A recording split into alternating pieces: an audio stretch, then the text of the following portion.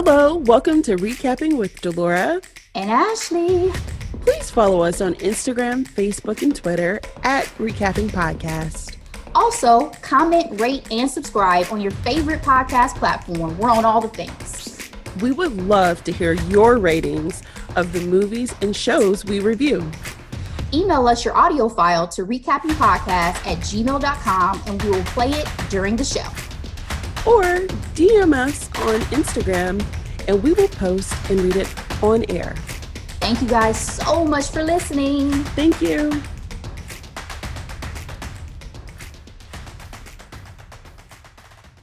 Delora, so it is officially February, which means it is Black History Month.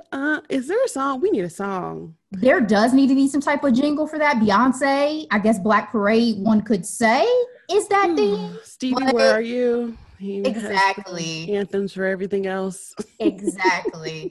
As LeBron said, though, we celebrate Black excellence every single day of the year. 365. But I will say these next 4 episodes, y'all, me and Delora are going to be blackity, black, black, black. Blackity, black, black.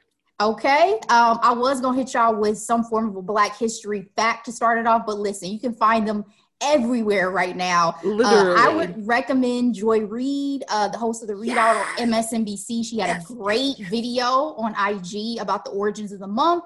So I encourage everybody to go check that out. Let's go ahead and slide into these hot topics, Delora. So yes, some honorable mentions that I was looking at this week as I was looking at hot topics were Courtside Karen trying to come for King James is she on really the court. 25? That woman don't look 25 to me, but cough. You know, black don't crack, so I don't know nothing about that non-melanated life. Sips tea. Tracy Ellis Ross partnering with Ulta as their diversity and inclusion advisor. Boss moves, love it. And lastly, Trey Songz Lord, in this alleged Jesus, there's a fire. Say,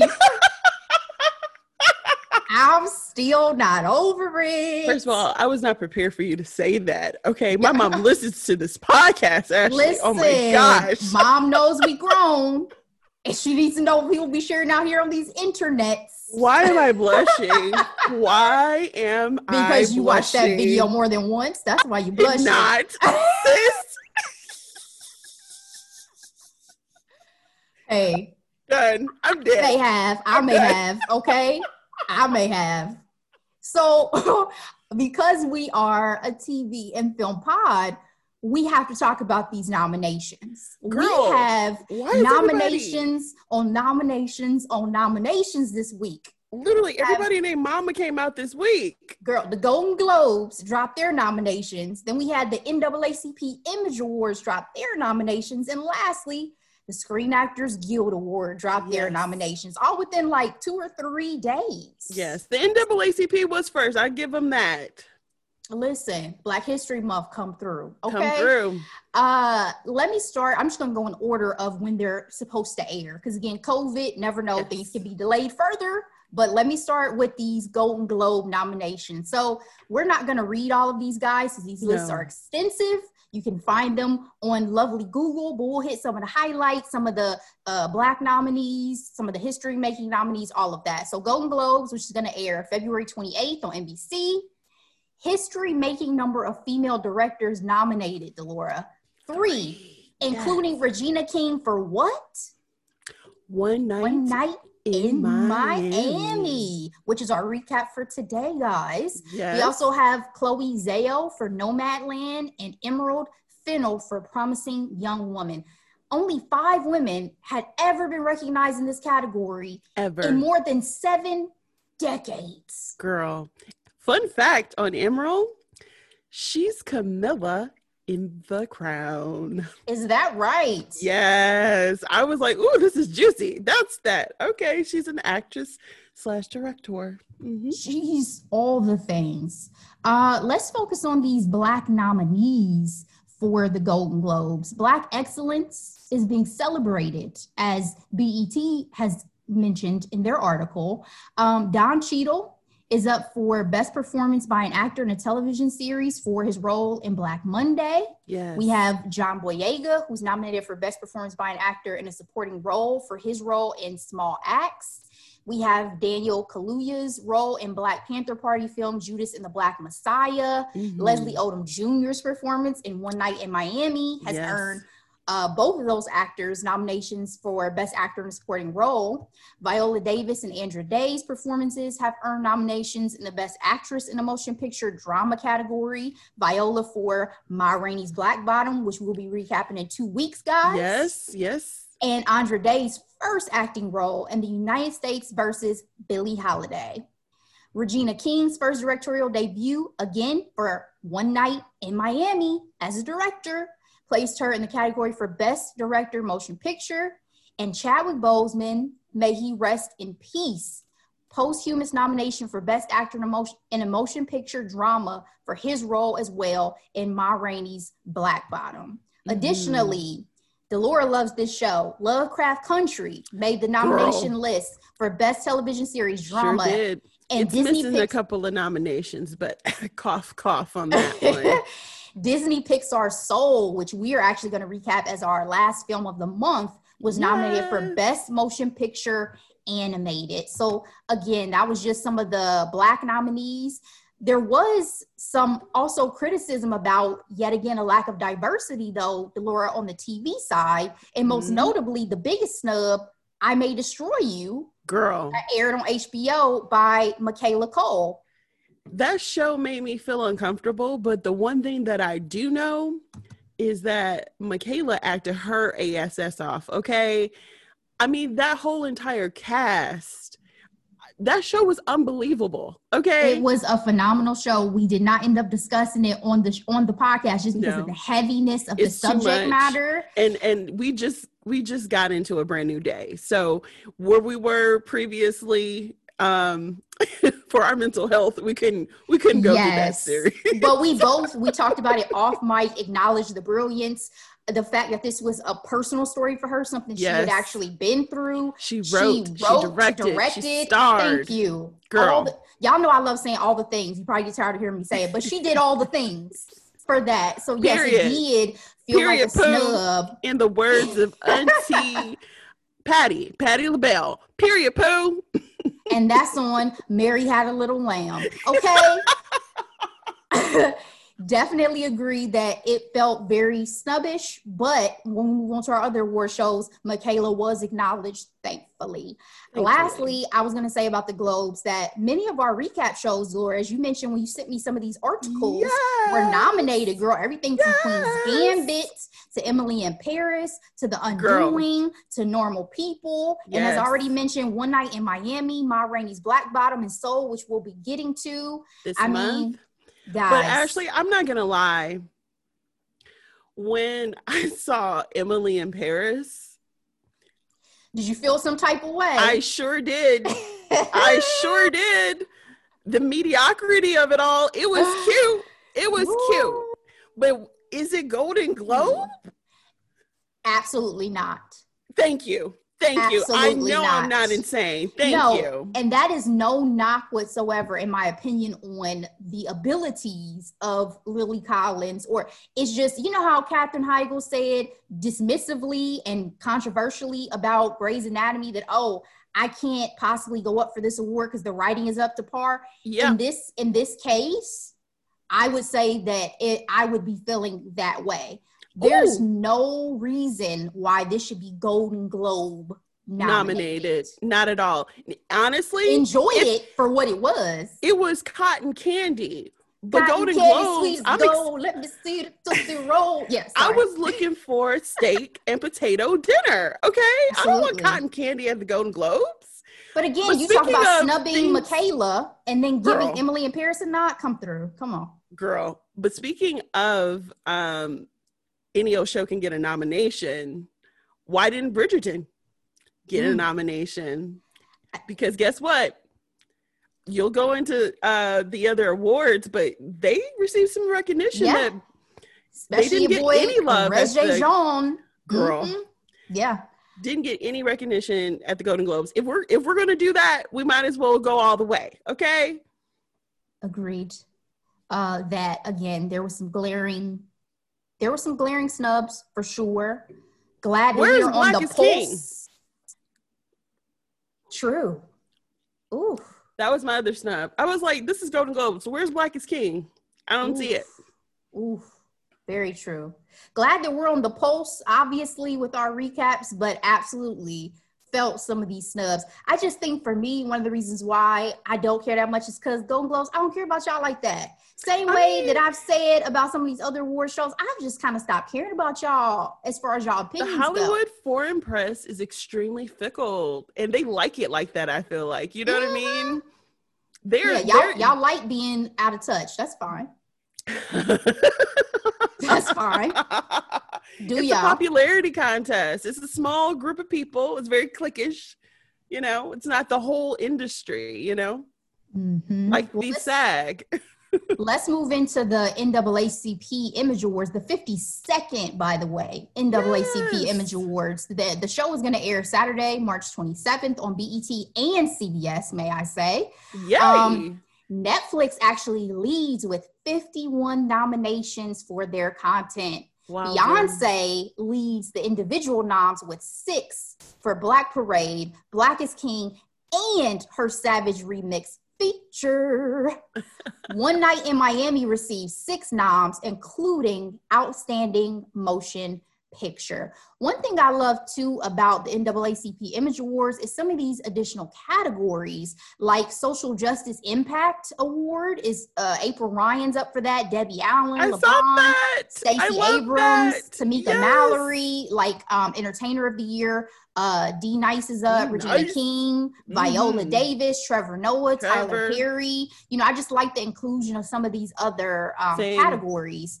Was there anything that like stood out for you in terms of these award nominations?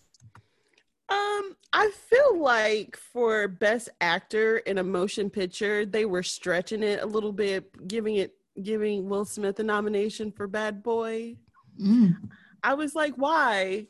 Like, and what is the deal with only one actor from the movie we're recapping tonight getting nods, getting nominations? I mean, I don't want to give it away, but I really believe more than one person deserved a nomination. I agree, and I can't wait to talk about that when we get to our recap. Me too. Our last award show, Screen Actors Guild Awards, is going to air Sunday, April 4th on TNT and TBS.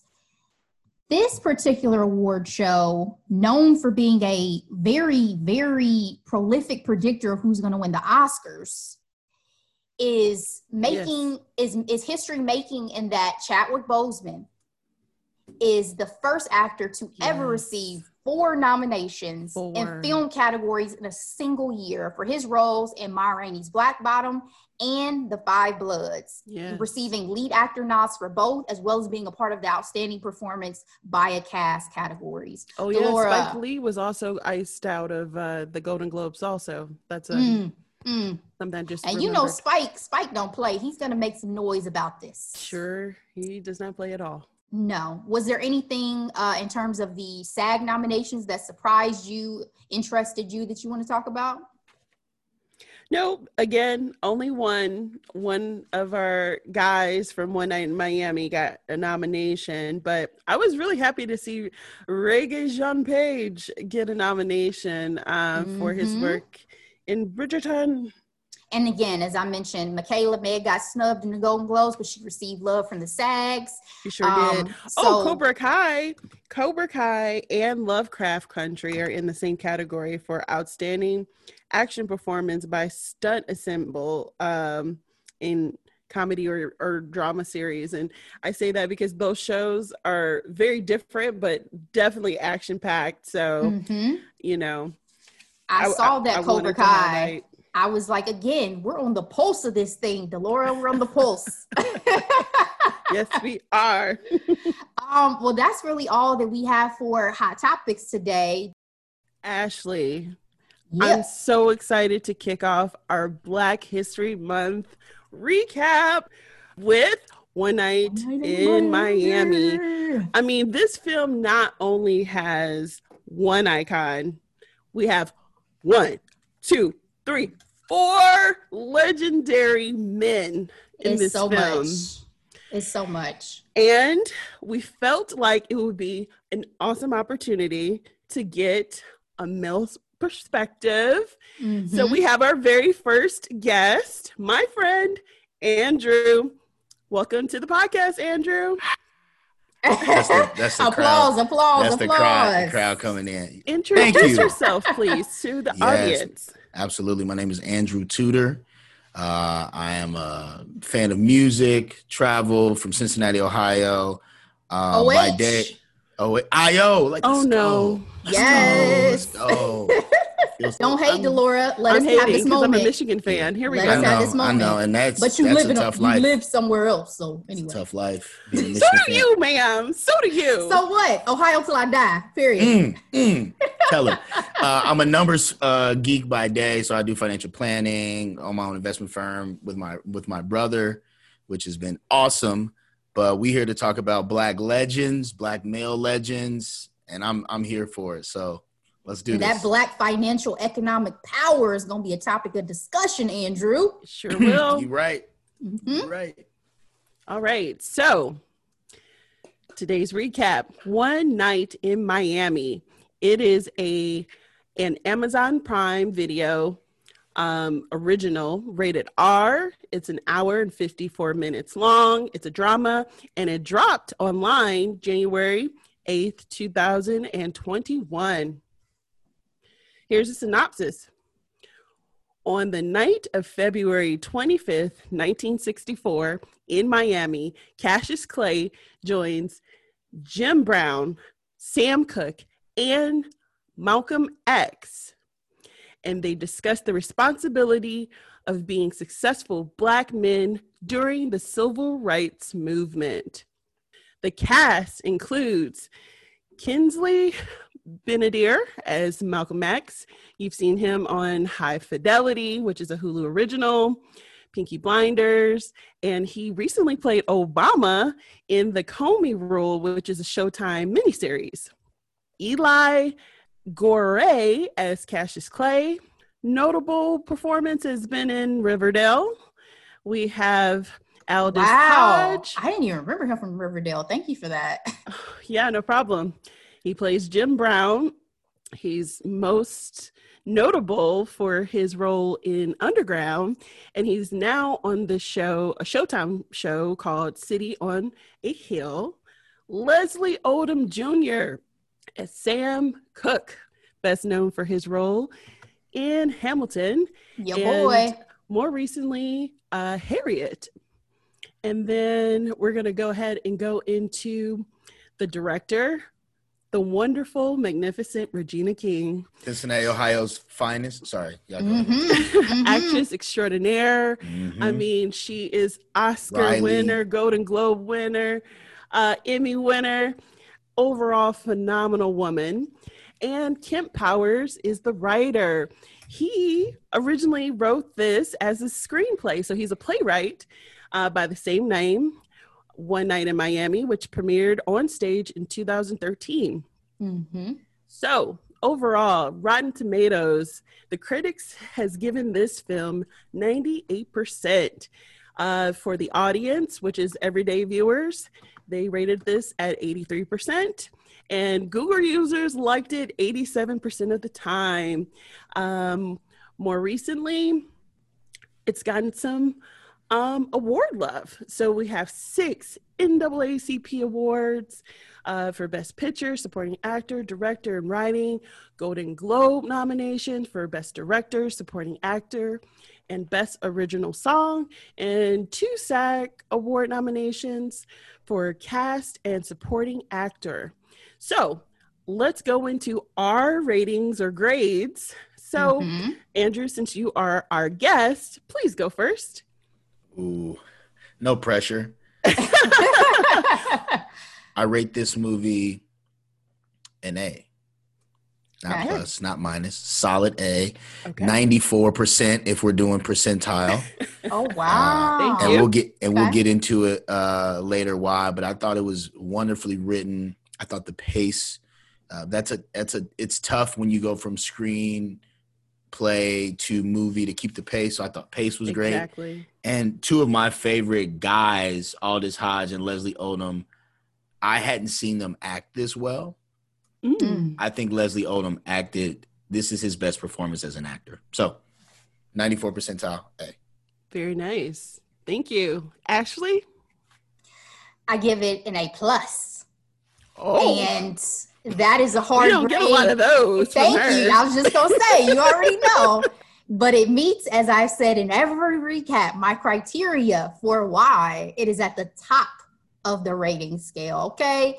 Cast was stellar, story was stellar, Black excellence, Black female director. The cast was so stellar, in fact, that I can say I was completely sold on them being these men as I was watching this film. I escaped into every single one of their performances.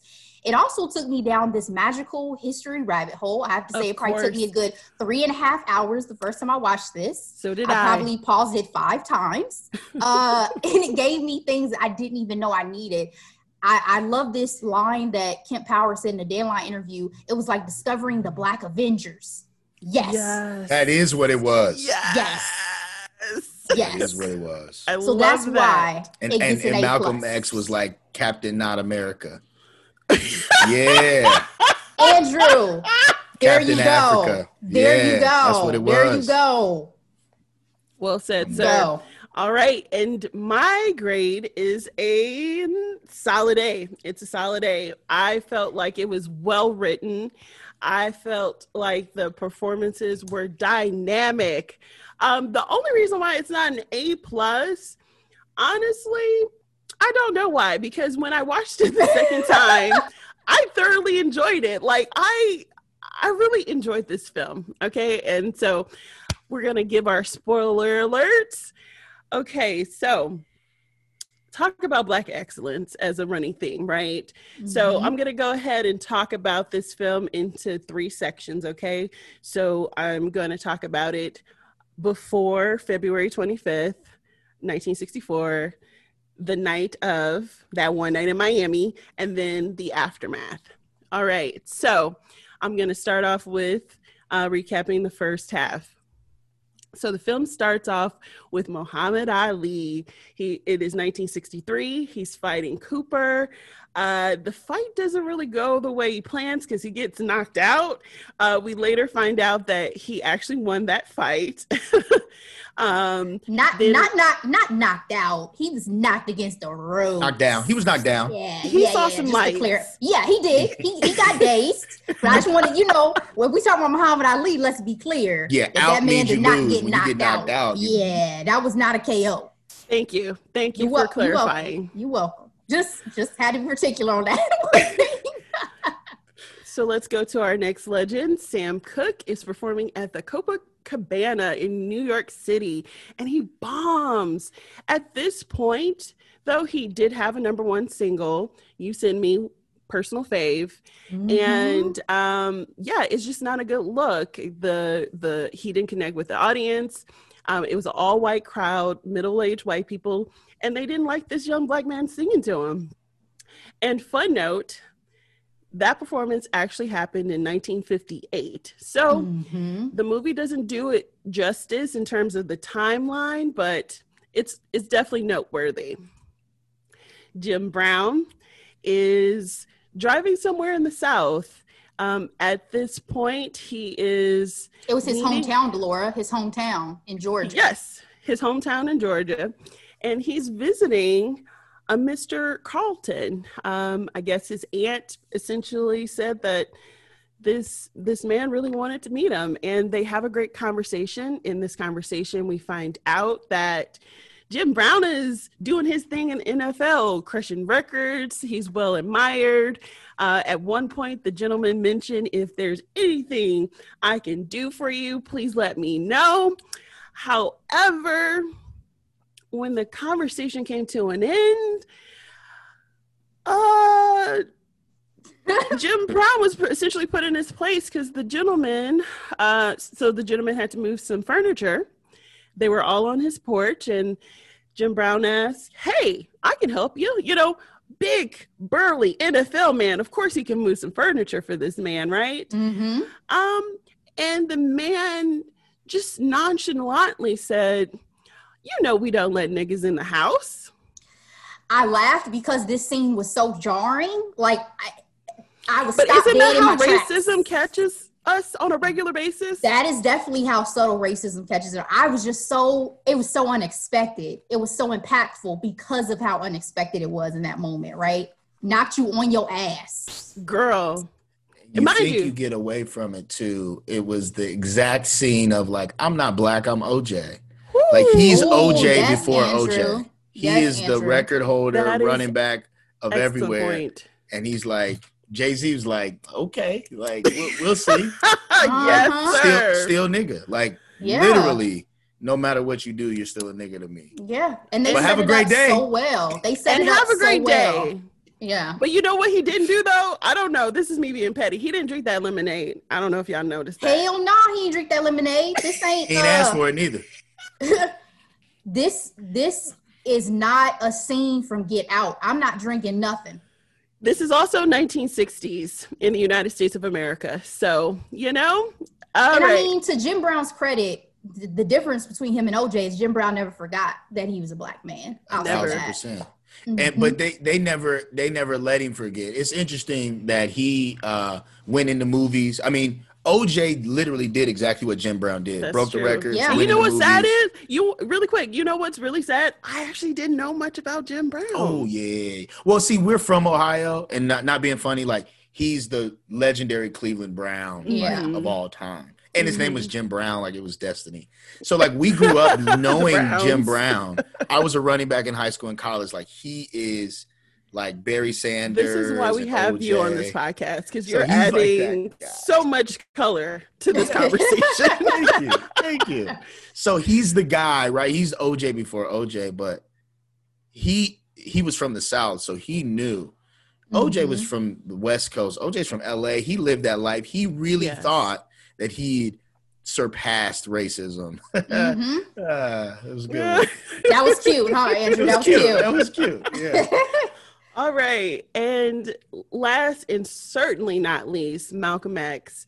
Malcolm X is a man with his back against the wall at this point. This is at a time, if you're familiar with his story, where he's actively talking about leaving the nation due to their leaders' indiscretions within their community. And the issue that he's facing, because there's a conversation between him and his lovely wife, Betty X, on what to do, because if and when he leaves, they have nothing because the nation owns everything. And so Malcolm says, you know what? I have one more ace. And then that brings us to that one night in Miami. Perfect. All right. So you all kind of did this for me a little bit, but any other initial reactions about the actor, the history, the film at this point before we go into the big night? I'll let you go first, Andrew. I was just excited to be watching it happen. I think it's a testament to how Black storytellers get to tell stories again.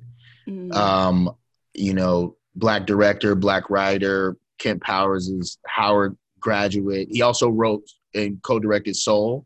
Hey, sir, why are you doing our job? Yes. Oh, my bad. No, you're Thank you for fine. picking Because that we're up. recapping that at the end of the month, Andrew. That'll be our last Got it. So, one. so tune back in and tune. Yeah. So Yes, go ahead. Stay tuned to Soul.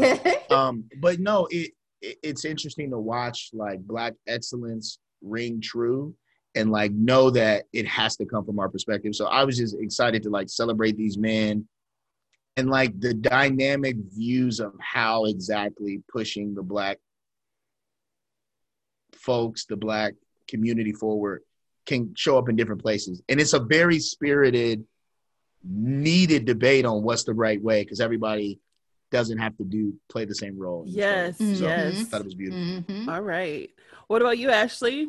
I was just going to say, I know, Delora, you mentioned earlier that Jim Brown of the four was the one you knew the least about. Sam Cooke was the one I knew the least about. So he's the one I went down the rabbit hole of because, you know, again, I just really, really, really enjoyed the layers of history that I was getting that I was unaware of. Even Malcolm X, I have to say, I thought I knew quite a bit about, and this film gave me nuggets. When like I his tell love you for photography that I absolutely never knew about. Go ahead. Really quick, I'm so sorry. My deep dive of Malcolm X happened in the last 2 years, because I always tell my friends this. I feel like growing up I was Martin, but as I've gotten older, I've become Malcolm. Like because struggle. Martin became Malcolm. I think Martin became Malcolm. That's very true. I think they really did come to a really strong place at the same point, close to both of their deaths. Mind you, just the you know, being sick and tired of being sick and tired type of conversation, you know what I mean? And but yeah, my deep dive of Malcolm happened in the last 2 years. So Spike Lee's Malcolm X is a masterpiece, and the fact that it got no love is something that I don't think I could get over. Granted, I'm way late, but after watching it, okay. And then stay tuned for our hidden gems, because I have another recommendation for that as well for Malcolm X.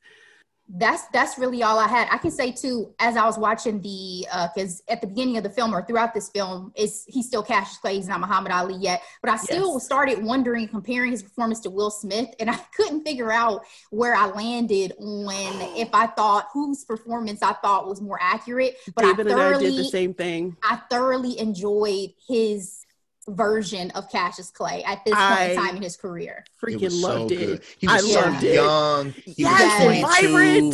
So full of energy. Years old. Yeah. All of those Cassius the biggest Clay, shit talker of all time. Yeah, I was gonna say all of those moments, the beating on the chest, all of that. I'm like, oh my God. The faces. Yes. This is too much. It was incredible. But I just really want to hear what like Layla Ali thought about it. Like, you know what I mean? Like, I want to hear from some of the folks who are new and family of these people to know what they thought as well. But I will happily report that Jim Brown has seen it, and he enjoyed it. So good to know. And I will say, for my initial reactions of the actors and everything, I can't even tell you who's my favorite actor. I mean, I felt like Malcolm X, the gentleman Kinsley, did an amazing job. I mean, just his voice, and like whenever he gets like upset, or, you know, in the moment of you know, trying to prove a point or whatnot. Again, Cassius Clay, amazing. I will say, out of the mannerisms, I really didn't know much about Sam Cooke. Although I know his music, I didn't watch a lot of his live performances. And so after watching this film and going down a YouTube rabbit hole, Leslie Odom Jr. definitely captured the essence of Sam Cooke. And the other thing I'm going to say about him is, I was like, okay, he's trying to get this award to gold with just a nose, because he definitely got a nose job for, you know, prosthetic, of course. So. Well, I even heard one of the actors say that they listened to a version of, I believe it was A Change Is Gonna Come. It could have been You Send Me. And he couldn't tell whether it was Sam Cooke or Leslie Odom Jr.'s recording. That's how on point Leslie was. I mean, phenomenal. Leslie's voice is a little bit higher than Sam Cooke's, but yeah, both amazing voice. Wonderful. I was a little taken aback when I saw that he was playing Sam Cooke, because I've seen Hamilton a lot.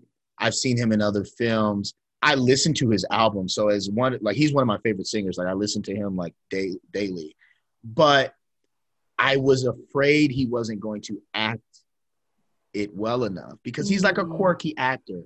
And I'm really happy to see that I think it's the difference between being on stage and like being more of a showy, like your entire body. And then like when it's on film and the small screen, like the nuances of his facial expression were all on point, especially when we get to the scene where he's talking about Bobby Womack and the Valentinos and he's snapping his finger about Rolling Stones. Like he did it. It was a perfect rendition, I thought. And Andrew, that's such a good point too, because there are like 8+ top actors in the field, appearance based on salary and all of that, I'm saying, who cannot go from stage to screen or vice versa. So that's truly a phenomenal gift. It is. And I think he nailed it in this performance for the first time. Like, to be honest, I've seen him. There was the Love in Quarantine. Yes. And it was just he just didn't, I didn't love it. I hadn't loved any of his big screen performances until this one. And I was like, oh yeah, he's been working on his craft of small screen performances in his show. Nice. Very nice. All right.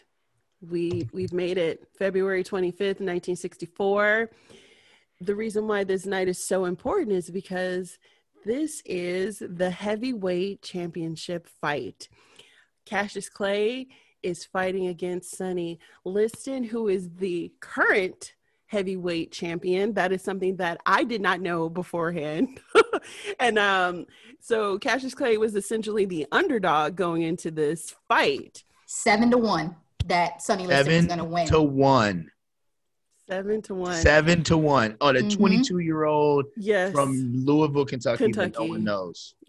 And I also like to call this night also a seismic shift, because so many things changed after this fight, right? So Ali, or Cassius Clay, wins. In the audience, he has Malcolm X taking pictures. Can I just say, where are these pictures? I need them. All the pictures that Malcolm X has taken through the years, like, I need to know. Jim Brown is commentating on the fight, and Sam Cooke is there in the audience. And fun fact, the relationship between Sam Cooke and Ali is because Ali has a song, kind of like in our generation, how Kobe had a single, Shaq had an album.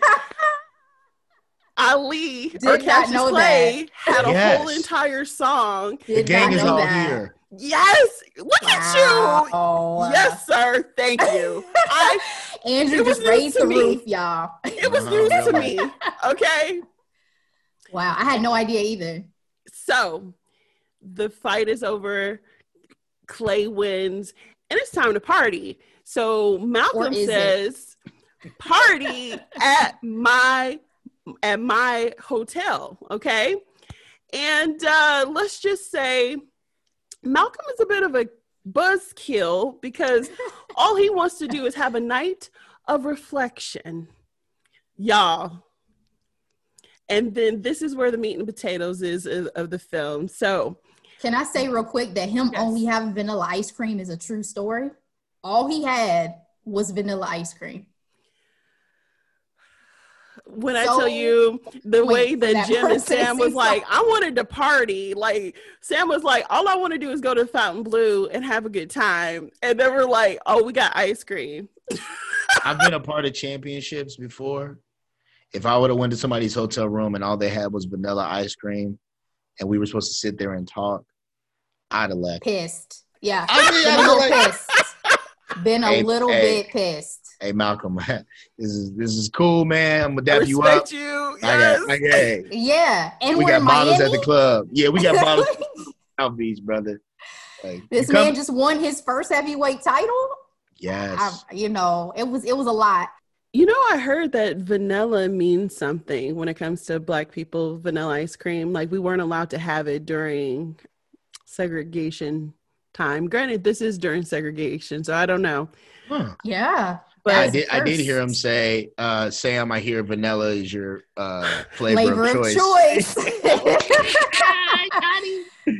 I wonder if Malcolm really was throwing some low blows, because Malcolm throws some low blows in this film. Malcolm, I mean, he had 0 F's to give on all fronts. You know what I mean? And speaking of not giving any cares, Malcolm told the group that Cassius Clay is transitioning into Islam. Clay wasn't ready to let everybody know. And Jim and Sam were not excited. First of whatsoever. all, I'm just going to go ahead and say this now. Jim Brown's character in this film was the funniest person. I mean, all his lines had me rolling. So the conversation came to Cooke and Brown, like, oh, would you ever convert? And he was like, have you ever had my grandma's pork chops before. And that's For on Mary real. Had a Little Lamb. Okay, I love my mama's pork chops. Love them. That was my last meal before I moved to Florida. I still think about it regularly. But I want to get to something bigger with these conversations before we go back into more detail. I feel like most of the night was the battle between ideologies, specifically between Sam Cooke and Malcolm X. And I like to call it, the woke Negro versus I don't want to be broke Negro. You know what I mean? Ooh, Yeah. I like that. I like that. And what I mean is Sam is feeling himself. He likes nice things, okay? He went into the hotel and immediately said, "This is dumb." And he didn't even care that he couldn't go into the Fontainebleau through the front door, but you know what? He could afford it, therefore he's going to stay there. So, I mean, what do you think about this dynamic? I think it's a really good one. Ashley, if you want to jump in, feel free. I just think that the everyone has their own role to play. Mm-hmm. And like what bothers me, and I get it, and I actually love Malcolm X for it, like his purity around like there's a fence, you're either with us or you're against us, and it's time to get off the fence, right? Yes. And like that sounds great.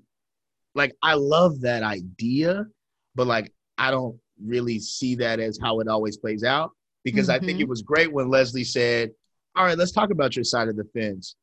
Elijah Muhammad in the biggest house in Southside Chicago, living like a pharaoh. Like I've been to Chicago. Like his family's from there. I'm from Southside. And you haven't even put out there that he's got 6 girls pregnant under the age of 18. But like, how are you going to preach to me about what I should be doing when you're quoting a person who's not even doing that stuff? So like, it's so much gray. And I think I just hate people's like absolute judgment. Like this is right, this is wrong. Cause like, that's not how life goes. Yeah. I just wanted to say about this was absolutely my favorite part of the film because I love a healthy debate. And I thought that they both made some excellent points, and especially where we are right now feels again so relevant. Exactly. But I to your point, had the issue with the hypocrisy, calling out the hypocrisy. And also, Sam was about trailblazing in his mind and financial freedom. And, he was the first Black artist ever to own his own label. He owned his own masters. He helped other Black artists. He mentions the scene that Andrew loves about the British invasion and investing in that. And the Rolling Stones putting checks in him and Bobby Womack's pockets when they don't even realize they out here working hard and we sitting back making money, So wait, my favorite part when he's like, don't talk about getting a piece of the pie. I want the recipe. I want the recipe. My favorite quote. He said, I don't want a piece of the pie. I want the goddamn recipe. Okay? I want the goddamn recipe. And who's woke now? How we make these assumptions about people who are doing well economically. And I think it's slave house versus field. I mean, it's a lot of that internal debate that we cannibalize ourselves. But like, the question is, Malcolm, why don't you ask me my strategy instead of assuming you know my strategy? Very true. Because it's like he's going about it a different way, but it is extremely effective. It's extremely effective. And I want to mention at that particular point, Malcolm was asking Sam, where's your message? What are you talking about? He went as far as to say that you're making songs for bigot children. You're a monkey dancing around. Like he hit it under the belt multiple times. He did. Absolutely. He did. Like I said, both. Go ahead, Andrew. Go ahead. He actually said, like, who doesn't belong here? Sam, you're the only one here that white people like, one. And he said, you're the only one not contributing to the struggle. That is a direct quote. Yeah. And it's just so, and then he goes about let me tell you about how I'm contributing to the struggle. First and foremost, Malcolm, you're unemployed in isolation. Wait, and there's a hit out for One your of my head. favorite quotes in the whole thing. You ain't got no job. You ain't got no job. You ain't got no job. Your house is about to get repossessed. You are in financial and physical dire straits right now because, and I'm on the other side of that. And I'm not saying what you're doing is right or wrong, but like I'm doing the struggle. I'm employing Black people. I love that story about the Valentinos and Bobby Womack. I had no idea. No idea. Like I financed the British invasion. I've got these white Rolling Stone brothers going all around the world. Power. Making That's power. my money, baby. Exactly. And the question is, does the power count if no one knows you have it? Ooh. Well. Woo. That's a great question, Andrew. I was going to say, too, I think that's, like I said, I thought both of them made such good points, but I think that was where inevitably Malcolm lost me because I started to feel like it was an attack more than a conversation. I started to feel like, especially when he did that uppercut of Bob Dylan Blowing in the Wind comparison, and he's like, this man put out a better song than you have, and he's speaking more to the Black struggle than you ever have. I mean, this is supposed to be your friend. And yes, you can get into really strong debates with your friends, but it felt like you more so, Malcolm, wanted to win that argument than to understand where Sam was coming from. And that's where, even in debates as Black people, individuals in society, that's where you lose me, because we should try to understand where each other is coming from to uplift the community instead of antagonizing each other, saying, but listen, you're not doing it the way that I feel you should do it, and therefore you're wrong. It was Jay-Z versus Colin Kaepernick. That was that conversation. That's a great modern day comparison. That was that conversation. Jay-Z is working with the NFL. Yeah. I employ all these people. I'm equity. I have all of this. And there are people on the front lines. And I'm actually supporting those people on the front lines. Financially, and I don't need to necessarily make everyone hate me to do my job, but I need you to be on the front lines, and you need me to finance you. So like, why are we fighting about our role in this? Because you can never discredit Malcolm X being Malcolm X. I remember thinking, I was like, so we gonna go toe to toe verbally with Malcolm X? I would have shrunk in my skin. Like, hold on, I'm having a verbal debate with Malcolm X. I would have tapped out mentally before walking in the room. Delora, exactly. Like, of all people to come for you, Malcolm X is coming for you. You know what I mean? So it's not to negate. Yeah, but in his passion, you know, when he's like, we're fighting for our lives, like those moments were palpable. You know, I got chills. And that actor did the damn thing, okay? Yes. I want to also mention, so you all really mentioned all of the things that Sam Cooke did, but he, you know, the conversation of him doing what he had to do to play the game essentially. So it's kind of like, it's almost like the corporate Negro versus the woke Negro, right? Because the corporate, you know, we're all from corporate America and we know what it's like to play that game, you know. Yeah, I feel like Malcolm was calling me a bougie Negro when he said that to Sam Cooke. I felt that in my soul. He was talking to me. I was like, oh shit. I am a brunch Negro. I myself am a brunch Negro. Okay. You know what's wrong with you bougie Negroes? I was like, damn. I would have stayed at the Fontainebleau too if I could. Ouch. Yes.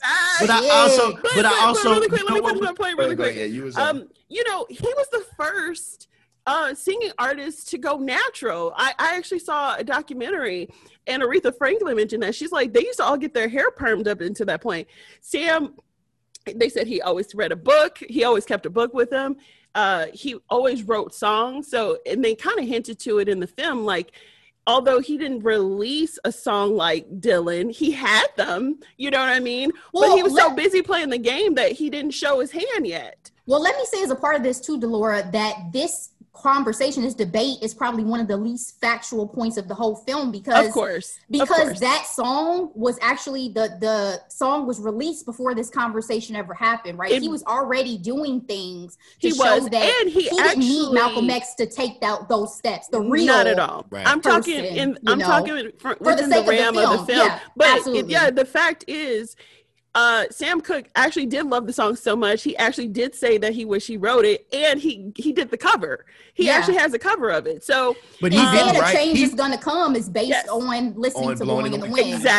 Exactly. So that prod matters, but I think it is. I want to step away from the corporate Negro because I've just moved. Hey, you can call it whatever you want, the Andrew. entrepreneurial, dang, I the keep thinking of all these financially free, the financially empowering Negro. and freeing others, right? Like the Booker T. Washington Negro, right? Like, yes, if my struggle is economic, because at the end of the day, all of us are in America because that's where we live. Like, it means that I have to do things different than you. But like, it is like corporate feels like pandering, and he did feel corporate, right? He was like a more of a pandering. I mean, he was thinking about his next performance at the Copacabana because the goal was to, make that transition from the chitlin circuit to mainstream. So that was always still a goal, and in some ways, I take my mainstream money and I fund yes. Black artists, Black writers, Black musicians, Black thought, Black movies, Black movements, like, just shut up and take my money. Is it worth it? I'm opening the door for everybody else who comes. Say thank you. Take my money and say thank you, bro. Well, that was my next question too, because out of the different types of Negroes, I've called Sam and then Malcolm. You have Jim Brown, who I would like to refer to as the realist out of everyone in the conversation. And his one-on-one with Malcolm was very interesting because he actually brought in the colorism aspect of it all. Powerful. And said that, you light-skinned Negroes are so militant. Is it because you're the most militant? You're trying to prove a point, but, I'm just going to, insert comment here and say, I feel like in some ways, the light-skinned Negroes were the ones who were actually able to be up front to have the microphone. So if you're going to say something, you might as well make the most of the situation. Because, unfortunately, based off colorism, the closer proximity to whiteness, the more favorable you are in the eyes of the mainstream media. So, I kind of get that to an extent. But again, back to what Brown was saying to Malcolm, real freedom essentially is economic freedom. And my question to you all is that actually true? I'm an economic person. So I was going to say, you go ahead, Andrew. 100%. Like, and I'm going to say it from my personal standpoint over the last year and a half. I've watched brothers in my circle get free. And I mean that from like freedom of expression, freedom of how they speak, talk, dress, act, look. And all of it has to do with them no longer being in white spaces and needing white approval to feed their family. So there's a thing that I'm watching happen in real time that I'm starting to experience in real time. That's why when we started this conversation, I was like, I can say what I want because I work for me, right? But no, there's this thing that happens very subtly when I have to change who I am to be accepted to feed my family. The notion is that who I am is not okay. It's not enough. It's not enough. And so it is a daily degradation of identity that ends up showing up in all your other places of life. And when you can feed your family as you are, and then find out what you actually like, the expressions, the people, how you want to speak, like language is a big piece of that, look, hair, clothes, all of that. I think that is how you fight freedom struggles anyway. Because at the end of the day, we can march and do things that are aggressive, but if there are no economic threats, like the Montgomery bus boycott was an economic threat. It was right? Strategic. It was focused. Yes. It was long-term. It was patient, and it was economic, right? Yes. Political power in America is economic. Yes, absolutely. Yes. Absolutely. We are a capitalist society that also practices democracy. That's all that I was all that I was gonna add to Andrew's, because he summed that up beautifully. Was that from what I've seen, obviously living in America, wealth is power. Period. Point blank. That's whether you're white, black, green, or blue. So absolutely, economic freedom, economic wealth is freedom. And Jim Brown said my favorite part of the movie. Yes. Because technically, Sam Cooke is the only person not waiting to get paid by a white man. Yep. in that room. Yes. And the question is, I don't know very many people who are Black not waiting on a check from a white person. Like, how can you be yourself and fight the power when a white person has to feed your family for you? It's hard. Moment of thought. Okay. I've been there. I be at work. Lifetime of thought. I wish I could tell him what I really think, but did you all have anything to say about the light-skinned militant comment by Jim Brown also? I mean, I just thought it was just as powerful as the conversation, given, again, where we're at currently, as the conversation that Malcolm and Sam had, because colorism, as we know, is very evident, very prominent. I do feel, as a lighter-skinned Black woman, that yes, there's definitely advantages. There's definitely times that you may feel you have to prove your Blackness depending on who you're around, or he even pointed out Black men in particular who may feel like they get picked on a bit by other Black men as they're growing up, seen it, lived it, experienced it, sure. But in terms of the division amongst the Black community is something we still have to struggle with and figure out. So to mention that in the context of everything else they were discussing, I thought was powerful, because as a Black community, we still have our own struggles that we have to address. Absolutely. It's not always. This movie was so good because it like you mentioned, he went from the external quote unquote struggle to the struggles within our actual community. Mm-hmm. And wanting to say that to Malcolm in particular, who again was coming so hard at Sam. So hard. And like, let's not pretend like, you know, there's not some shit you can be checked on, Malcolm, because there is, you know. Yeah. I appreciated that in a friend circle, especially because they were all supposed to be friends. What I think is really important, though, I think Leslie Odom was the perfect person to play the part, but he is a lot darker than Sam Cooke. Yes. And it's interesting when you think of colorism and being palatable in groups. Like, Sam Cooke is a very light-skinned brother, and the Valentinos and Bobby Womack is not. And so it's interesting to think about, like, they called Sam Cooke to try to get Black music for the Rolling Stones. And he was able, I believe, because all of our folks in the 60s and 70s, a lot of those folks who are palatable to white audiences are lighter skinned folks. And they get the opportunity, Dorothy Dandridge, right? They get the opportunity to break the barriers for everyone else. And I would be remiss today. And I would be remiss without, in this moment, saying, except for, and beautifully, Cicely Tyson, who did it with her dark ass skin. I know. Queen. R.I.P. for her. Yeah. So Ash and I were just talking about her too. Yeah. Just a jewel. For sure. A lot has happened. So another thing that X did, because again, I just feel like he was a man swinging at this point. He had to tell Clay that he's leaving the nation. Yeah. This was a tough scene to watch for me. Basically, he converted this man. He's practically transitioned, and he's like, oh yeah, by the way, I'm leaving. How would you process this? Like, what were your thoughts during this time from Clay's perspective in particular? I understood his anger. I thought it was justified, because one could feel in that moment that you're manipulated.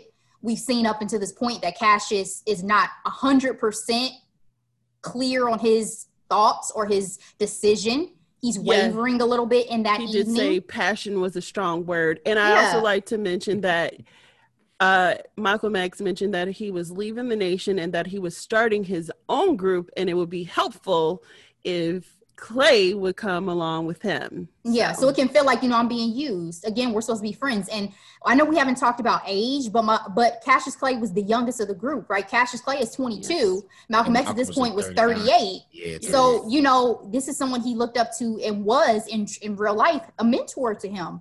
So his anger, in my opinion, was justified.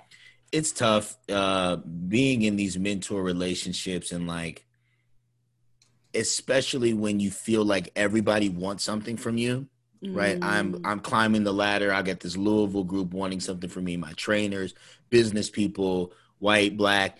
it's so nice to have someone who doesn't want anything from you. Mm-hmm. And I feel like that person was Malcolm X for him. Like, yo, he just wants me to be spiritually fed, to be whole. And then you realize, like, man, you've been playing an angle too. Like, that hurts. And if you think about it, the betrayal of a spiritual advisor hits different. It hits very different. Yeah, that's true. It hits very. That's a great point. Well put. Do you feel like it's not also to say that it was a betrayal though, because I don't think Malcolm's intentions were we understood Malcolm's intentions. I just wanted to put that out there because I know people are only listening to me. They don't know my mindset, so I'm just saying that to be clear. Yeah, but I think it's important to know, like, there are intentions and then there are consequences, and I believe wholeheartedly. Like, I've recently, like you, Delora, in the last couple of years, really learning the story of his rise and then fall and then the breakaway and what was in his control and not in his control. We didn't talk about his JFK comments, but that's very, very important. That too. You can bring it up. Go ahead. Yeah. So when JFK was murdered, assassinated, he had been told not to speak on it by the Honorable Elijah Muhammad in his press appearances. And they continued to ask him, what do you think? And he tried to subtly say, well, violence begets violence. And he said, well, what are you saying? And he's like, well, for an American government that practices violence all over the earth, this is the chickens coming home to roost. And that is obviously against what he was ordered to say. And got him banned from speaking for 90 days. And that started the momentum of him being expelled from the nation. So in the middle of his being banned, he's in Miami trying to, if I can win over the most famous Negro young person, maybe I can fall back into the good graces with Elijah Muhammad and get back into the nation. So that all matters in the moment. So I agree. It's not his intention to use Muhammad but he definitely Ali, wanted something. But he did. He had an agenda. He would not have went to Miami, I don't believe, if he didn't need that domino to fall for himself. So it's not a bad thing. It's just a part of the story, and it's a very important and cool part of the story that they talked about it in the way that they did. And I can imagine being Muhammad Ali or Cassius Clay at the time and being crushed. Again, hit a little different. In the words of Jim Brown from this movie, this is one strange fucking night.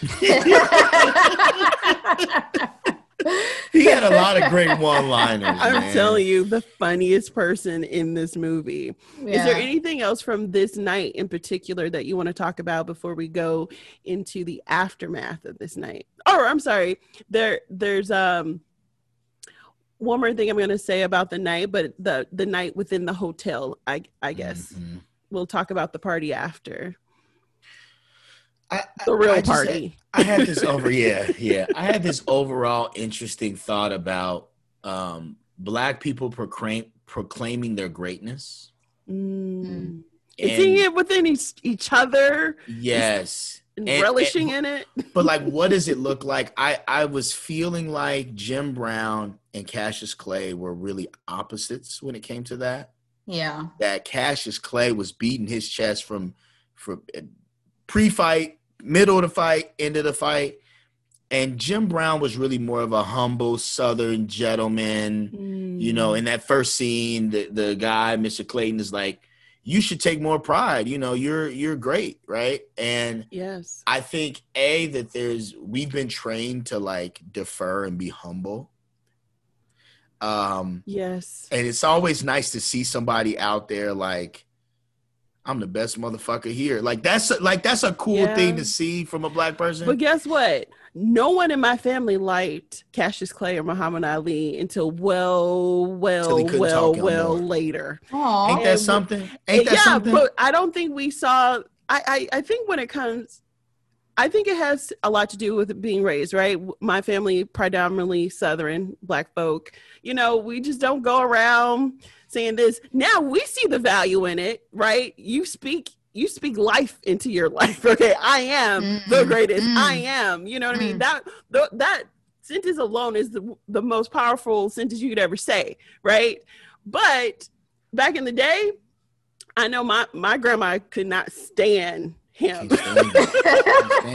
because we have this thing, like, we've been trained to defer, to be like meek and humble. Some of it's our Christian roots. Yes, but right? You know, that conversation of nature versus nurture, as women, we're definitely told that doubly 10 times. Oh so my goodness. That was going to be my question to Andrew, actually, because as a Black female watching it, I thought, and this is not to make it gender based essentially, but that would not be 1960s Black women. That was very much in my mind a Black male conversation, a Black male.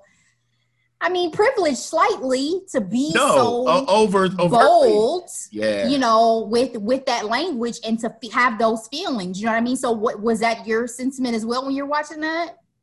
Absolutely. I mean, that is a to be a Black person and a Black woman and be that bold, you wouldn't get work, right? But to be clear, to be a Black male and be that bold and be that boisterous, they took away Muhammad Ali's job, right? Like, they tried to bankrupt him and make him the worst. Like, it wasn't allowed for Black men either. That's true. I mean, he did go through a lot, especially when he decided not to. The first Black heavyweight, Joe Johnson, I think. Ooh. They stripped his title from him and tried to throw him in jail for having sex with a white woman. So, like, it's never been okay for Black people in general. It's definitely not okay in those times for Black females. And I think it's awesome. Like, I get a lot of my Black identity pride boosts from Black women these days. Like, I run Beyonce. And like, yo, y'all just talking in a different way. You know, like, people felt uncomfortable with Beyonce. And when she started talking about, now Bow Down was a bit much. But, you know, when she started talking her shit, people didn't like it. But why though? Like, you know what I'm saying? Like, yo, the whole album, like Power, like the whole joint Black Parade, like, it's so, like, the entire Homecoming performance, like, yo, I'm the fucking shit. Like, I'm the fucking shit. Deal with it. It makes people so uncomfortable. But in my field, in finances, and we're dealing with a lot of Black folks and Black women and business owners, like, they have trouble becoming or saying that they're experts and their pricing. So I think all of that comes from a place of be meek, be humble, don't brag, don't toot your own horn. If we're talking about, you know, I am statements, beating our chest, what's the difference between Cassius Clay and Kanye? Andrew?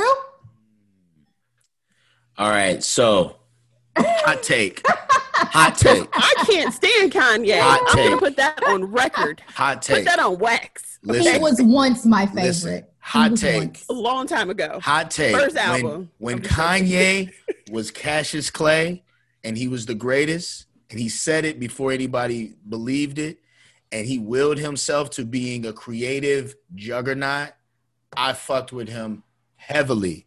Yeah. I think the mentality of believing in yourself, like his first trilogy, and like pushing yourself forward to fail and try again, I am all for that Kanye. Like, and I think even that type of, we can call it arrogance, but what is arrogance when nobody believes in you? It's faith. Like, okay, I fuck with Why that. Why isn't it fraud? Why isn't it fraud? Because you got to back it up. His talent, proof matched his mouth. Himself. The proof is in the pudding, right? Like, if you beat your chest and you get if you Adrian Bronner it and beat your chest and then get knocked out, then no fraud. But if you Money Mayweather it, beat your chest and then never lose a fight, like, you get to do that. And I think that there's something about being your biggest fan when nobody's your fan. Yeah. That is so necessary for Black folks in general. everybody specifically, but Black folks in general, like, if nobody's rooting for you, you got to be rooting for you. And you've got to root for you hard enough to overcome everybody else not rooting for you. That's so very true. I'm with that beat your chest shit. I swear I am. You got to do the work. I don't fuck with Kanye because he sold out Black people by being a terrible, like, person for human rights, and he turned into a trash political figure. Yes. Yeah. It's been the personal side of it that has overshadowed the talent side of it, right? Because early career Kanye, you're right.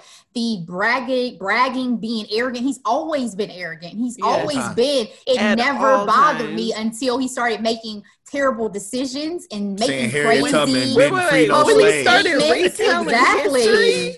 Exactly. Slavery was a choice. Yeah, I mean, he took things to another level that overshadowed the talent for sure. It's still possibly there. I don't know because I don't listen to his albums anymore. To see how history is going to shine its light on him. That's all I gotta say. No, I agree. Sure. I think it's going to shine his light on him, as I think they're going to give him his due as a creative genius, for sure, and a person who dedicated himself to a craft. He changed music like on 3 or 4 different ways. I agree with you, Andrew. My guy friends just had a podcast, and they talked about one of the DJs, I think it was like top lists, and he had Kanye is like number 17, and it just felt so disrespectful because from a talent perspective, Kanye is still Kanye. You know what I mean? You cannot negate the talent. You can do talent, you can do sales, you can do influence. Like, they also mention influence. Yeah, when I go into, like, there are people on that list that he might have put above Kanye that are doing Kanye renditions, right? Like, all soul beat sampling comes from Kanye making it mainstream. And that's the thing they mentioned. He's not just a rapper; he's a producer. Like, his influence on the game is undeniable. The emo part, like everything that Young Thug makes, like everything that most of these new rappers make, came from him out of pain making 808s and heartbreaks. Like, and that didn't exist before. Speaking of legacies, I'm a Kanye fan, but of his music, not as a person. Sorry, go ahead. I'm gonna say 2 things. So I'm gonna end the night by saying, they left the hotel finally, and they had a real party, and they pretty much did the remake of that iconic picture that this whole play and screenplay was based off of, At the Diner. And one of the things that I think was very interesting is they also set it up to show Malcolm X looking out the window and seeing one of his brothers from the nation, you know, connecting with the white agents. So, you know, I think they did a really good job just showing that, you know, Malcolm X at this time was a cornered man, you know what I mean? And so Lord knows what emotions he was going through, but I thought Kinsley embodied that very well. Mm-hmm. And so I want to talk about the aftermath. Okay. After this iconic night, the film then goes to Sam on Johnny Carson performing his iconic, the civil rights anthem, Change is Gonna Come. Mm-hmm. We also see that Cassius Clay has now become Muhammad Ali. And I thought this is actually visually one of my favorite scenes, when you see the men and women stand up in their black and white clapping, and you see him look over to that empty chair, and Malcolm X is not there. Speaking of Malcolm X, they fast forward quite a bit, and this is when his house gets set on fire, and he and his family had to flee. But then we also see that he had the transcript of the iconic book, the autobiography of Malcolm X. Mm-hmm. Jim Brown did a Shonda Rhimes, gathered his fabric and said deuces to the Browns because they were petty and they didn't respect him and his star power for him to pursue his acting career. And he said, you know what? I'm not going to be an NFL player anymore. I'm going to pursue acting. And then lastly, I really love how this film ends. It ends with Malcolm seeing Sam Cooke sing this song with a message on television. And then that's how the film ends. So one of the things I wanted to talk about, because I want to incorporate some real life history in this, with the discussion of how history is going to look upon the legacy of men. Well, Sam Cooke and Malcolm X both died shortly after. So Sam Cooke died in December of 1964, and Malcolm X literally died 1 year after. And the thing about Sam Cooke's death that I want to highlight is that his death was so unfortunate. He died at a motel after having an affair with a woman, and he thought that the manager had something to do with it, and she shot him 3 times in the chest. And her claiming that he was trying to rape them, and it was just a lot of speculation about the realities of the situation. And the Black community kind of refused to accept the story. But for good with reason. that, what the Black community did do, we only know his legacy for his music. We only know about his entrepreneurship. We only know about, the good things about him. And so I think that was something I was trying to tie into that. Is there anything else with the ending of this film or something that happened in terms of these men post this event that you would like to talk about? Yeah, Andrew, as always, go first. Yeah, thank you. There was this powerful scene where Malcolm X comes back after Sam Cooke storms out, and they come back, and I don't want to leave this scene out because it's really important. He shares how he was there during this scene in Boston in the crowd, that he'd seen these performances, right? He said, I'm a fan. I've seen you multiple times, but none of them as much as the one. I didn't enjoy any of them as much as I enjoyed Boston. And he makes him tell the story of the sound being cut out and him being on stage with all these people and the way that he galvanized this crowd. Mm-hmm. And he says, I've been hard on you because nobody in this room can do what you can do. Like, you are the most powerful, iconic one of us all. And I'm pushing you and kind of trying to get you to be the best version of yourself. Be all that you can be. You can move mountains without lifting a finger. Mm-hmm. Like, wow, right? Yes. There's this thing about brothers challenging brothers, sisters challenging sisters. And then sometimes it is aggressive like it was. And sometimes I think it has to have the love component that was like, I see you, brother. Maybe I'm doing it the wrong way, but I swear it's coming from a good place. Mm-hmm. Like, that was powerful for me. And I think it's a piece of the film. That was my favorite part of the film, actually.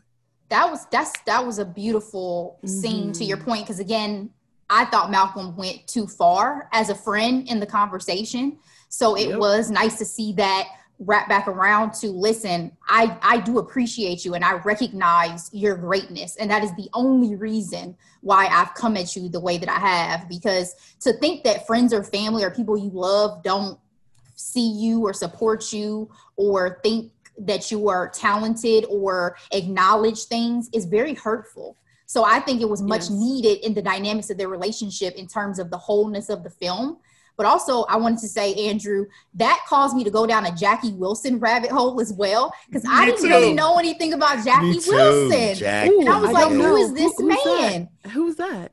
So Jackie Wilson was a prominent performer at the time. They talked about him because, remember, he was played by Jeremy Pope, who I love from Hollywood on Netflix. Mm-hmm. And unfortunately, he also died kind of tragically because he ended up having a heart attack on stage and went into like a coma and never fully recovered. So he was like in a almost vegetative state for like 9 years, but he was a dynamic performer. What? He was the one that was on stage before him that he was blaming for like messing up the sound. Yes. Yeah, Jackie Wilson was a sabotager. Thinking about the 9-year coma. I'm sorry. Oh no, look it up. It's tragic to think about, but I guess apparently, let me not give away anything. Feel free to Google it, Delora, and all the listeners, because it is an interesting story.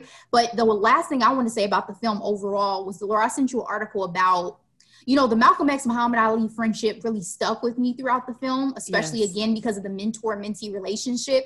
And that the estrangement that Muhammad Ali, because Muhammad Ali chose to stay with the nation after Malcolm left, that estrangement from Malcolm X was one of the biggest regrets of Muhammad Ali's life. Yes. And that just devastates me in a way, because to imagine that this was a friend of yours who you thought at the time you were making the best decision for yourself or whatever was going on for your life. Religion is major. Absolutely. You never know what life is going to bring or what's going to happen. He obviously had no idea that Malcolm was going to be killed, you know, within the next year. To think that he had to live with that for the rest of his life just bothers me. So that was just something that even watching the film stuck with me as something that in real life was like, such significance, such reality, and something for me personally that I really took away from it, as in, you know, you never know what the next day is going to bring. So I don't want to live my life full of regret. I think one of my biggest takeaways over the last year has been really digging into like the amount of greatness and devastation of Black folks in the 60s. Like I could not imagine, like I made a list of people who are as iconic as the people in these films and in the lives of Black folks for hope and for sport and for entertainment, religion and political, that were all murdered. And I say that specifically, some of them died natural causes. Like Chadwick last year hurt my soul in a way that was, but he wasn't murdered though. Yes. Right. He wasn't, it was just untimely. It was untimely. Taken away from us, but not in a violent way. Right. Like, violent way. And violence and conspiracy like and white, right. Like Nipsey. But that, you know, I had so much empathy for Black folks who lived through the 60s. For sure. Martin and Malcolm and even Kennedy, both of them. And but then you get into Sam Cooke and you get into Jackie Wilson and you get into Medgar Evers and you get into all of these people who were household names murdered. Yeah. And then you try to figure out why aren't we in better places? I'm like, they murdered everybody. And I have no idea how I could have been hopeful. Like if I meet an 80-year-old who was hopeful after the 60s, like I just want to hug him. We're not even talking about Fred Hampton. We're not even talking about Angie. Yeah. Like we're not even talking about all of the Black Panthers that then got displaced and killed and murdered. And I just like, man, I don't know what shred of hope I would have had after experiencing that stuff. Absolutely. And to your point, that's why I think the last quote at the end of the film, that this is a time for martyrs now, and if I should be one of them, then let it be for brotherhood, was so powerful. What a powerful way to end. Absolutely. Could y'all be a martyr? Like that, I wrote that down when I was watching it. Like, I'm like, I like could to you live. like knowing? I want to tell the story. I love history too much. I will give you the best story. I was there. I did what I had to do. But Andrew, that is the question of our time, I feel like, because I've heard people now have that mindset of, is this another time to where people are going to have to make those type of sacrifices of even their lives? Like, what are you willing to give your life for? Exactly. That's why I can't stand to have conversations with people where they criticize those leaders of that era, because you have never given your life for anything. So don't you dare fix your mouth to criticize something. Exactly. That was Fix your mouth to say something like that to me. Okay. That's Ashley for you. It's so hard. It's so hard for me to hear that. So like I think I would have been more like James Baldwin personally. I'd have been like, "Ooh, them people tripping. I'm gonna write about y'all in Paris. I'm gonna write about y'all in Paris. My cafe and my croissant and be like, "Ooh, let me write down my thoughts. Let me Sunday afternoon notes. Days over there tripping." I still wonder if that's one of the things that like caused Nina Simone to have her mental health issues later in life, because again, as Andrew, to your point, to live in that period of time. Like, we think we're suffering mental health issues to a certain extent right now. I mean, it's a once in a generation pandemic, and we still don't know what the fallout. Delora, that's what I said was not to negate what we're going through. But I'm saying, to Andrew's point, like, if we were seeing our prominent Black leaders being murdered, and the threat to our lives was just I mean, as imminent as it feels right now, that's a whole nother level when you're seeing them get assassinated. But that's always been the tactic, right? That's always been the tactic. Make certain people examples to keep certain people in place, unfortunately. 1,000%. And so you're right. Like, I swiped through a meme and somebody's like, 2020 was the worst year on record. And I'm like, what? Like, what? 68 was what are you talking about? Well, I'll just say I bet Jesus begs to differ. That's all I got. Y'all crazy, man. That's all I got. So that's big. Like, I feel that, like, to watch the greatness, right? The economic empowerment, like, to even just imagine what Sam Cooke's empire would have looked like for another 50 years. But his crew, their crew was so phenomenal. Iron sharpens iron, okay? Like, the fact that you cannot go to the next level unless you are with people on the same wavelength, and to find each other in such a dynamic time is one of the reasons why I just could not wait to see this movie, and it did not disappoint. I mean, this was Black Panther, going back to the Black Avengers, this is Black Panther before Black Panther, okay? You had T'Challa. Absolutely. You had Killmonger. You had all the characters in one. So powerful. I loved it. Exceptional job to this cast. Exceptional job to Regina King. Girl, I hope you get every award. Period. Bravo. Amazing. Bravo. Oh my goodness. Andrew, is there anything else you'd like to say? I'm just happy to be here. If y'all ever need my take on something else, like, invite me back.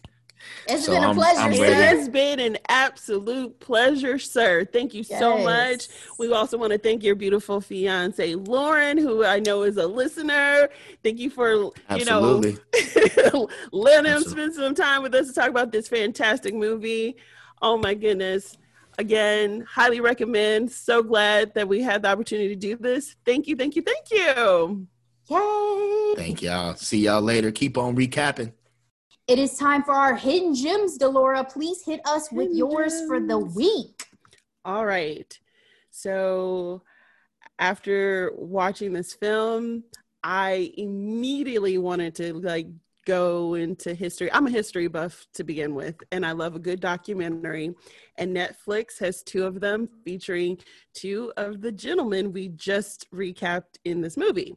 So the first is Who Killed Malcolm X? It is a mini series or limited series, 6 episodes. It follows a gentleman who is on the quest to find the person who pulled the trigger.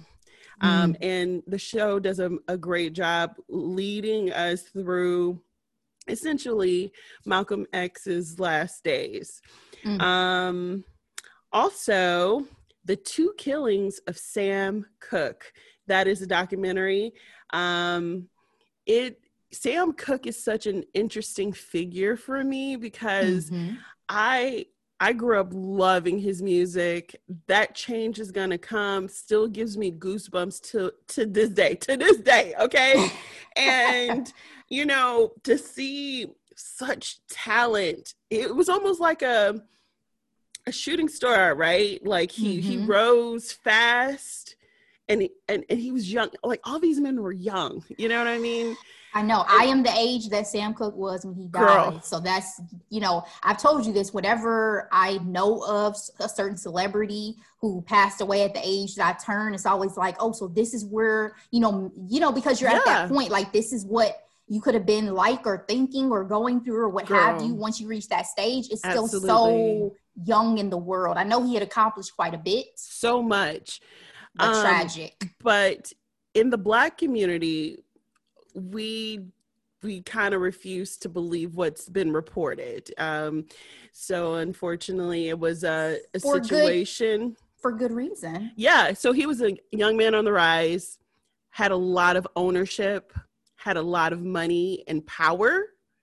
And he was honestly Berry Gordy before Berry Gordy had Motown. So and he could sing. So I just highly recommend these two projects if you're interested. Ashley, what are your hidden gems? Yes, ma'am. So Liberate is my first hidden gem. It is an app that one of my friends just put me on to. As I told you guys before, I started getting more into meditation during everything that has transpired, trying to keep my mental health intact. This one is founded by an Afro-Latino man named Julio Rivera, and it is intentionally created for people of color. He created it because he felt that the meditation apps he was using were not really helpful for him, or identifying certain things that, you know, as people of color, specifically Black people, we go through. So the platform showcases, and is specific to certain issues like microaggressions, things like that. So I just highly recommend it. Again, supporting a Black business, supporting something that was specifically designed for us in mind. I've enjoyed it thus far. My second hidden gem for this week, Black Box, 2020 film on Amazon Prime. They call it a horror, but I call it a thriller because I don't like horror movies. I was going to say, I'm surprised you watched it. I do not watch horror movies. This is starring Phylicia Rashad, and I do not want to butcher this man's name. I tried to find the correct pronunciation. Mamoudou Athie. I hope that is correct. He has starred. He was in Uncorked. Exactly, Uncorked and The Get Down. He's been in multiple things at this point, but he is the star, and he is a man struggling to regain his memory after a tragic car accident. There's so many twists and turns. It was excellent acting across the board. Phylicia Rashad has been living her best life in a lot of things lately. So my mom recommended that to me. I very much enjoyed it, and now I'm recommending it to all of you guys. So those are my two hidden gems for our first Black History Month of hidden gems. Yes. So next week, Malcolm and Marie. Yes. Oh, actually, that was also snubbed in the awards. Yeah. They didn't get any love because that was definitely some Oscar bait there. And it's surprising given Zendaya's Emmys win, right? Exactly. It was surprising. Exactly. But I'm very much looking forward to this one. I'm looking forward to all the films that we're doing for Black History Month for sure. But at the time we're recording this, we haven't even gotten a chance to watch it yet. So I'm super excited. I hope it's excellent. And we're going to talk to you guys about it next week. So see you then. Really quick. One last thing. It was just announced today.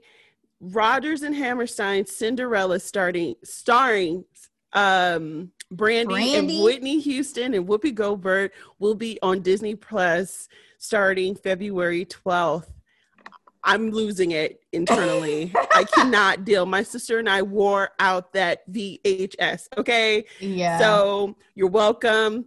Just to keep everyone posted on what's going on. Thank you so much. I caught that as well, and I immediately started singing. Looking forward to rewatching it and revisiting it as an adult. And I'll see you guys next week. Delora, see you then. All right. Bye. Bye.